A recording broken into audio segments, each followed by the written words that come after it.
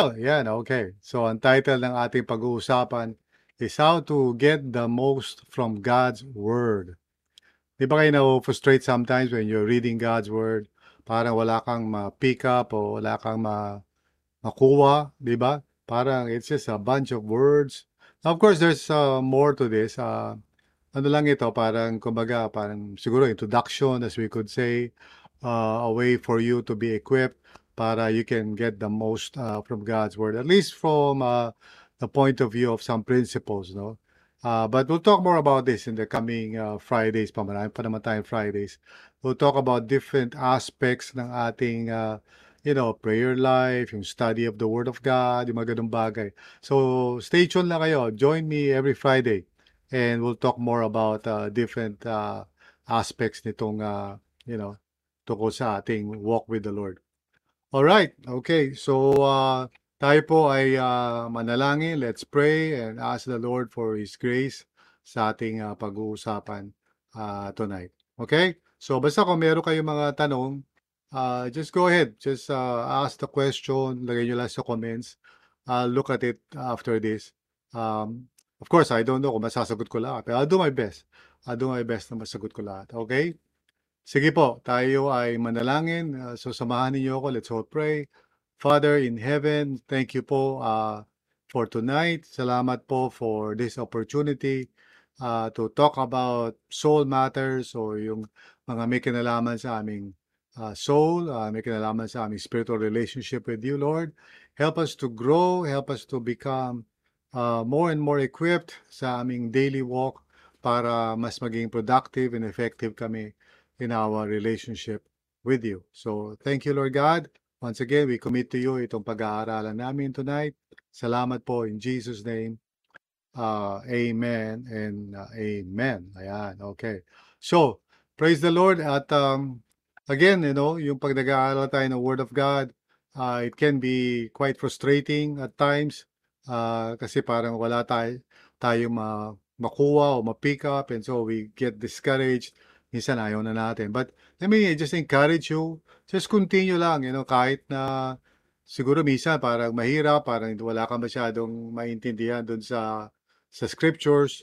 But my encouragement to you is just keep on doing it. Huwag kang mag-give up. Just persevere do sa process.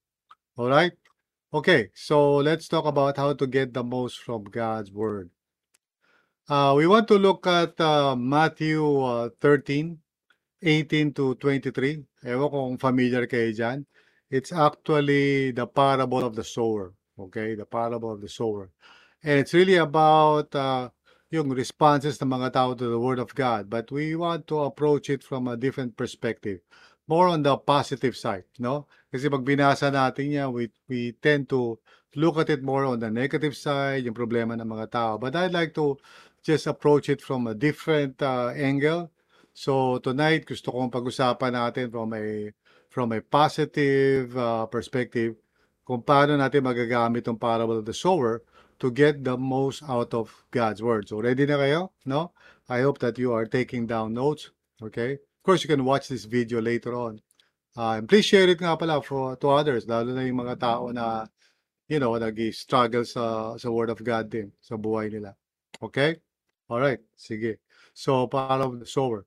So, from that parable, we can see 4 ways, okay, 4 na paraan that we can get the most out of God's Word. Alright, so first of all, pay attention to understand God's Word. It's very simple, okay? Pay attention. Kasi distracted tayo sometimes, di ba? So, let me just read that part of the parable, no? Sa Matthew 13, 18 to 23. Hindi yung buo na yun, pero just this part.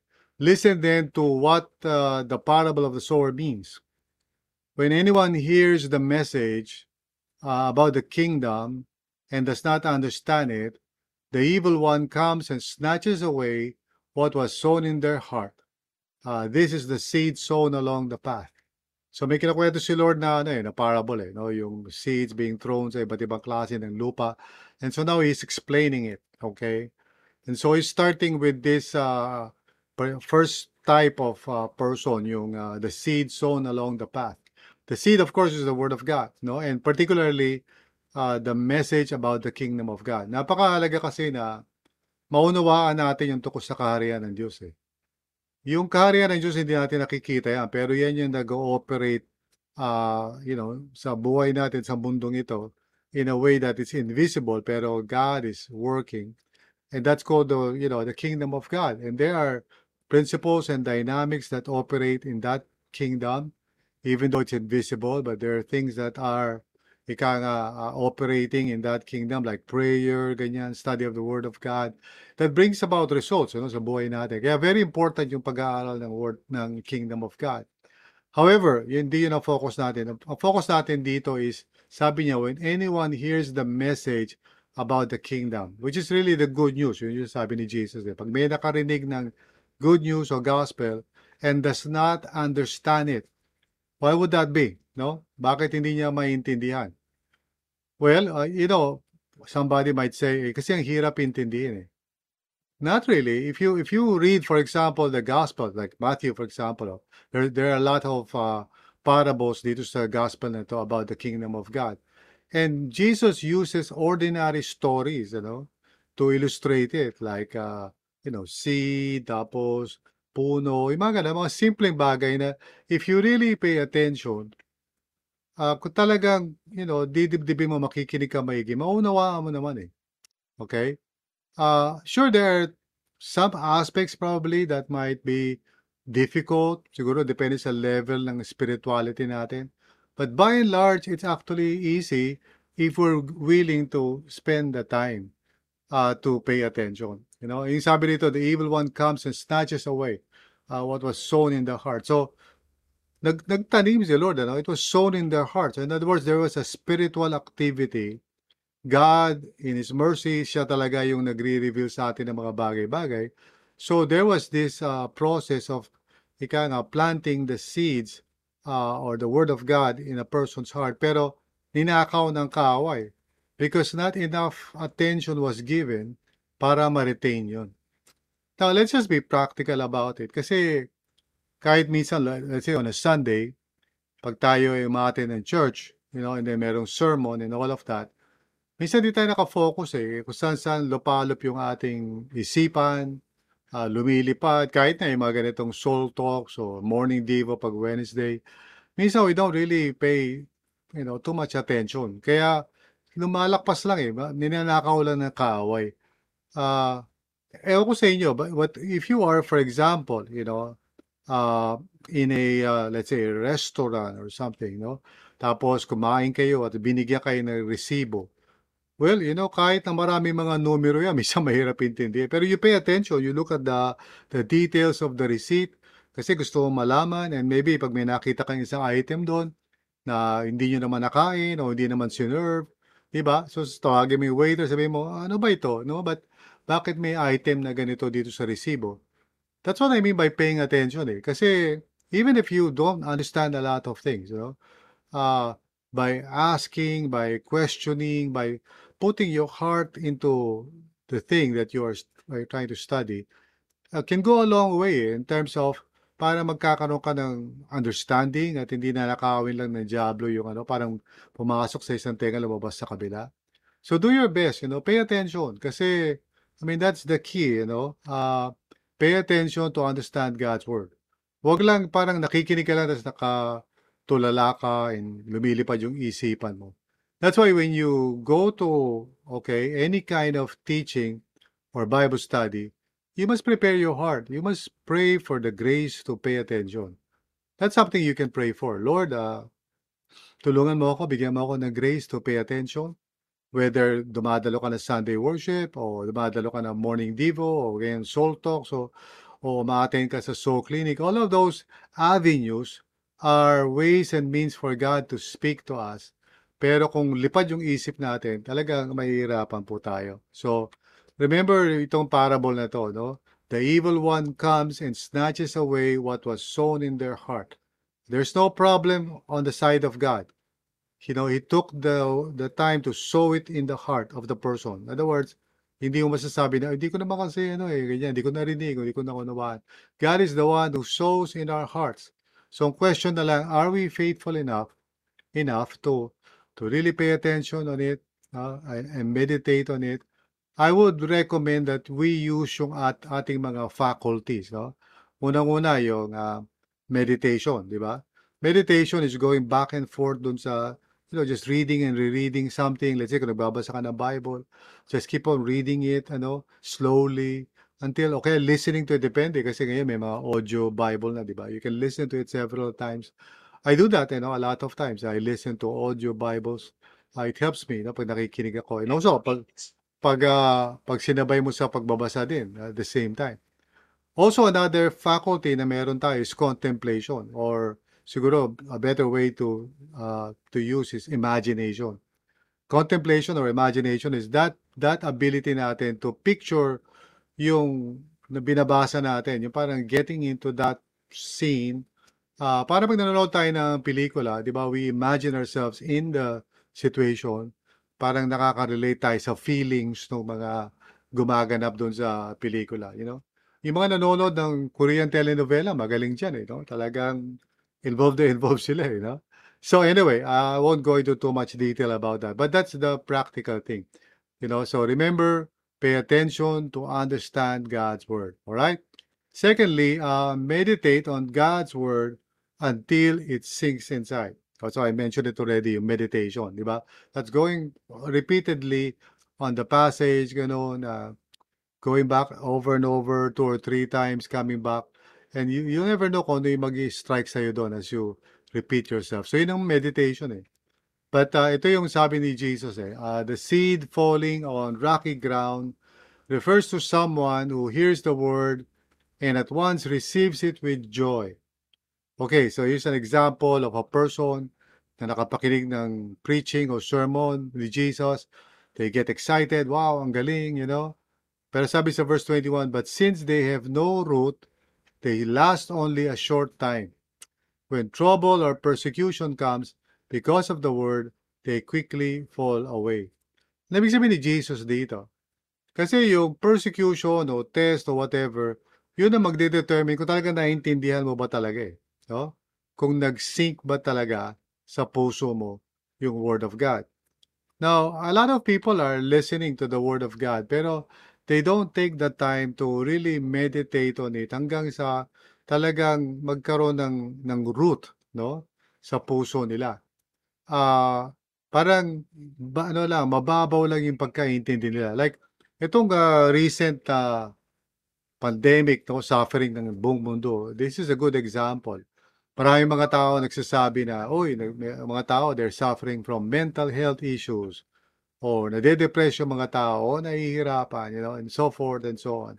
Yeah, that may be true, pero if the Word of God has been planted sa puso mo, and it has taken root, yung Word of God will be the one to give you, wisdom, no? Kasi ang feelings natin, siyempre importante naman yan. I always say, naririnig niyo ko, I always say that yung feelings, yung thoughts natin, these are important things. We should pay attention to them. We should not try to cover them up or parang lilibagin natin sarili natin para mawala yung feelings. That's not the way to deal with feelings. Feelings are gifts from the Lord. But they can be dangerous as well kasi feelings can inspire us or motivate us to think in a certain way or to do certain things na hindi naman talaga pleasing kay Lord. So yun ang problema sa mga feelings, okay? Feelings can be treacherous or dangerous, pero feelings are important. So how do we balance that? The key, of course, is to have some basis for judging or discerning your feelings. Pag wala kasi tayong basihan para i-examine yung feelings natin or yung thoughts natin, talagang yung thoughts or feelings natin na magdadala sa atin. I always advise people, no, para mag-grow tayo, let the Word of God really parang sink deep, keep on meditating it hanggang sa hindi mo lang naiintindihan siya intellectually, but your heart is moved and stirred up. So in other words, hindi mababaw, no? Hindi lang yung parang you're just reacting. No, ang galing, wow, can I write it down? Pero later on, you forget. Kaya nga, one of the ways to meditate then is by memorizing, no? I know si Sister Tess, siguro nakikinig siya ngayon dito. She's very good at that. But, when you meditate on scripture, the Holy Spirit uses that during times of test and trial, Siya yung nagre-remind sa atin ng scripture. So again, how would you know that you understand the Word of God? Okay? That's a general question. Pero how would you know? I think the way you would know na talagang natatamnan ka ng Word of God is kapag may mga challenges sa faith mo, you're able to deal with those things using the Word of God as your sword. Okay?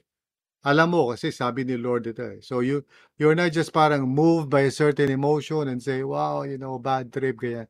But rather, pag nagkaroon ka ng emotion, you say to yourself, teka muna, wait a second. The Lord said in His Word ganito. Okay? So you are able to deal with it. Remember Jesus when He was tempted to sa desert? Ang sagot niya lagi doon kay Satan is, it is written. Di ba? So this is really something that we can develop. Again, meditate on God's Word until it sinks inside. Okay? The third advice ko sa inyo is focus so that you can apply God's Word. Now, here's the difficulty talaga sa maraming mga mananampalataya. We are just moment catchers. Ang ibig ko sabihin, during the time na may pagtuturo, yan, nakikinig tayo. Pero we do not focus enough on applying it afterwards, kaya madali rin natin makalimutan. So again, ang susi talaga dito is to focus on how you're going to apply it. That's why mahalaga yung lapis o yung ballpen, writing down. So how does it apply? Okay? How does it apply sa buhay natin? And here's another, part ng storya. The seed falling among the thorns refers to someone who hears the word, but the worries of this life and the deceitfulness of wealth choke the word, making it unfruitful. So dalawa binanggit ni Jesus, worries of this life and deceitfulness of wealth. The other one is negative, the other one is positive, okay? In a sense, okay? Negative siya kasi worries, di ba? Mga alalahanin, mga anxiety, mga kinatatakutan, kinakaabala natin, what if, ano kaya mangyayari. And then the other one is deceitfulness of wealth. It's referring doon sa, siyempre, di ba? When you have money and things are going well with you, you don't think that you need anything, no? Yan yung deception ng talaga ng wealth, yung deceitfulness of wealth. Kasi it makes you think that, well, masaya ako, I can sense it in my physical body, things are going well. Maraming pagkain, maraming tao, maraming lights and glitter and everything.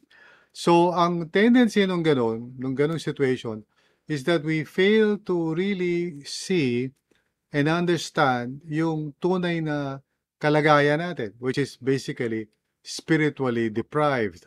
Okay? So, okay, let's talk muna about the worries of this life. Pag hindi tayo nagfo-focus sa Panginoon, at ito nga yung dahilan bakit hindi tayo nagfo-focus sa Panginoon, because daming alalahanin di ba? Kailangan magtrabaho, mayroong pressure sa trabaho. There's always something to worry about, okay? Now, if we do not focus and say to ourselves, okay, I want to apply God's Word sa situation ng buhay ko, okay? The worries will just come. It never stops, okay? Kaya nga we have to be disciplined enough to arrange our life in such a way na talagang merong time para pag-isipan, how will this apply, no? Sa buhay ko right now. And remember, God is not going to ask you to do something that would be, that would jeopardize or contrary sa God-given gifts niya sa iyo as far as your family, ganyan, So, of course, He wants you to take care of your family, but there is more to life than just the physical things of life. Okay? There's, of course, yung ating spiritual aspect, yung soul natin. Now, again, yung deceitfulness of wealth, ganun din, out of focus tayo dyan eh. Lalo na pag masaya. Okay? I mean, God is not against being masaya. Masaya is okay. Basta for as long as you understand na yung kasiyahan na yan, we have to evaluate it. Is it parang skin deep or shallow lamang? Or is it talagang real joy coming from the Lord? Kasi magkaiba yan eh. Sometimes we're just happy kasi nandiyan yung mga friends, kasi merong bakasyon, may pasyal. These are very skin deep kinds of happiness, and they can easily go away. And ang pinaka-sad sa lahat is, of course, even if they don't go away, we somehow conclude na, oh, life is wonderful. in the meantime, yung soul natin, which is being neglected, is slowly shrinking and dying. So, yeah, if we don't focus, yeah, we'll have a problem sa spiritual life natin. Nothing much can come to us in terms of the Word of God kasi distracted tayo either by worries o kaya, laging iniisip natin saan ba tayo lalakad, saan ba tayo pupunta. Wala tayong time to meditate on the Word of God. The Word of God is the food for our souls. It nourishes us and builds our faith. Word of God is important. Without the Word of God, magugutom tayo spiritually. We need God's Word. Okay? So please, focus. Okay? And then last but not the least is trust God as He multiplies the results. So by God's grace, how the Word of God is going to work in us, of course, hindi natin masasabi talaga. But we have to persevere and just keep on obeying the Lord. And God is the one who's going to multiply it. So remember nyo itong seed na ito, or itong soil na ito, okay? Again, we're using the parable of the sower from a different perspective. Sabi sa verse 23, but the seed falling on good soil refers to someone who hears the word and understands it. So, nagbigay siya ng atensyon, nag-meditate siya, nag-focus siya paano i-apply ito. This is the one, sabi niya, who produces a crop yielding 100, 60, or 30 times what was sown. Ano ibig sabihin ni Lord dyan? Ibig niya sabihin dyan, you cannot really predetermine. Just like, pag ikaw ay nagtanim. Di mo naman alam kung gano'ng karaming tubo yan, So, Jesus is really talking about God's side of things. No one really knows. When you plant a seed, kung gaano ba karami yung tutubo, mga bunga niyan. So, sabi niya, yielding 100, 60, or 30. So, it's really up to God. So, in the same manner, trust God as He multiplies the result. Alam nyo, when we meditate on God's Word, yung pag-faithful tayo, we're reading the Scriptures, we're going back to it several times, we're trying to understand it, we're contemplating using our imagination. Nag-exert tayo ng effort. Sometimes it's hard, Sometimes it may be challenging. Kaya sabi ko sa inyo, keep on doing it. Huwag ka mag-stop. Remember, si Satan lang naman ang gustong, pumigil sa iyo, But God wants you to continue. And here's the thing, over time, kasi may progress yan, over time, makikita mo yung resulta. As you meditate on the Word of God, as you place it in your heart, as you memorize it, makikita mo na lang, you'll be surprised how God is going to multiply the results and the effects of God's Word upon your life. And even giving you a platform for ministry. Magugulat ka how, for example, you meditated on the Word of God this morning. And then pagdating sa hapon, you'll be talking to someone who will share a need with you. And then, voila, bigla mo marirecognize, may sinabi si Lord kanina as I was meditating. Tapos you're going to share that word sa Kanya, and that would be the appropriate word na kailangan ng tao na yun. And you'll be amazed, sabi niya. It would be parang fantastic, Parang almost to the point na, wow, parang nangyari yun. Because God knows, when He gives you His word, it's not just for you, It's for other people also. Okay? So be faithful, don't give up. Just keep on listening, just keep on reading, just keep on growing in the knowledge of God. Okay? Kahit mahirap sa umpisa, persevere in it. Okay? And don't give up. So here's the pinaka summary or main point. Getting the most from God's word is never an accident. Okay? It requires intentionality. It requires diligence. Remember, we cannot earn our salvation. Pero it doesn't mean that we cannot exert an effort, with regard to our salvation. Walang sinabi sa Bible na do not exert an effort. Ang sabi lang sa Bible is, do not try to earn your salvation. Kasi salvation is a gift from God.